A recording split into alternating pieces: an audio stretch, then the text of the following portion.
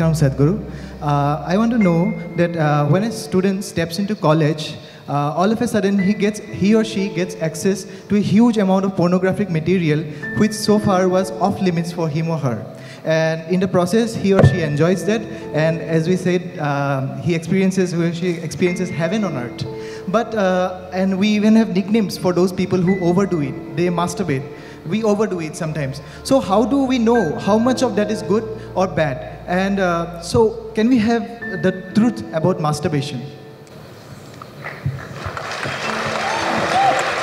Oh, looks like a popular question, eh?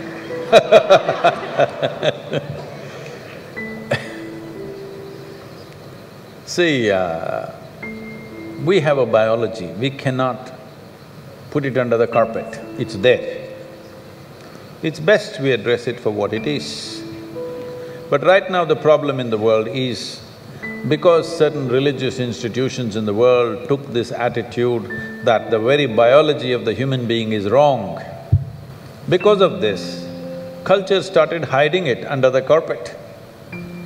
Well, in this culture we never had it, but after the British came and left, we became more prudish than the British. But before that, if you look at our temples, all the outside temple art is all pornographic, if that's what you want to call it. But we don't call it pornographic, we are only talking about the various dimensions of human biology. Because we don't see it as wrong, but we see it as the periphery of life. If you stay there only, you will stay on the physical dimension forever, you will not explore anything else. So in the temple, always it's the periphery. You are supposed to look at that and understand it's the periphery of life and try to make an attempt to go deeper, but at the same time not to be in denial of it.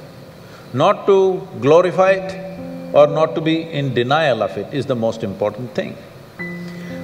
But in your college, watching these things on the whatever, your internet or whatever, people tell me that somebody told me, I don't know if these percentages are correct.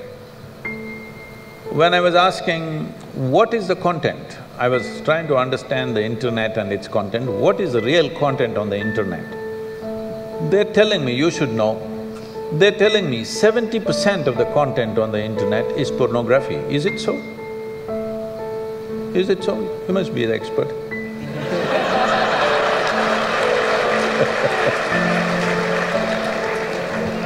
Is somebody doing PhD on it?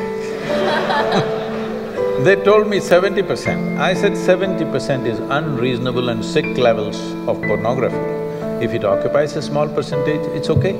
70% of a technological platform which could do millions of things, unfortunately is pornographic, just biology of life.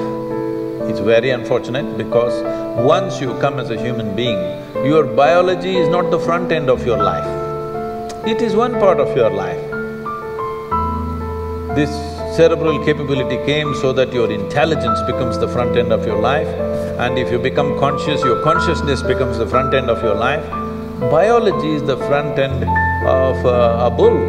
It's okay for him, that's all he knows. But biology should not be the front end of a human life, it is part of our life. We are not denying it. So, at a certain stage in your life, it's like this. A 95-year-old man went for a medical checkup with his doctor. The doctor did a thorough checkup and said, "Hey, old boy, you're doing great for 95, no problem with you." Then the old man asked, "Doctor, but what about my sex life?" Then the doctor looked at him and asked, "Thinking about it or talking about it?"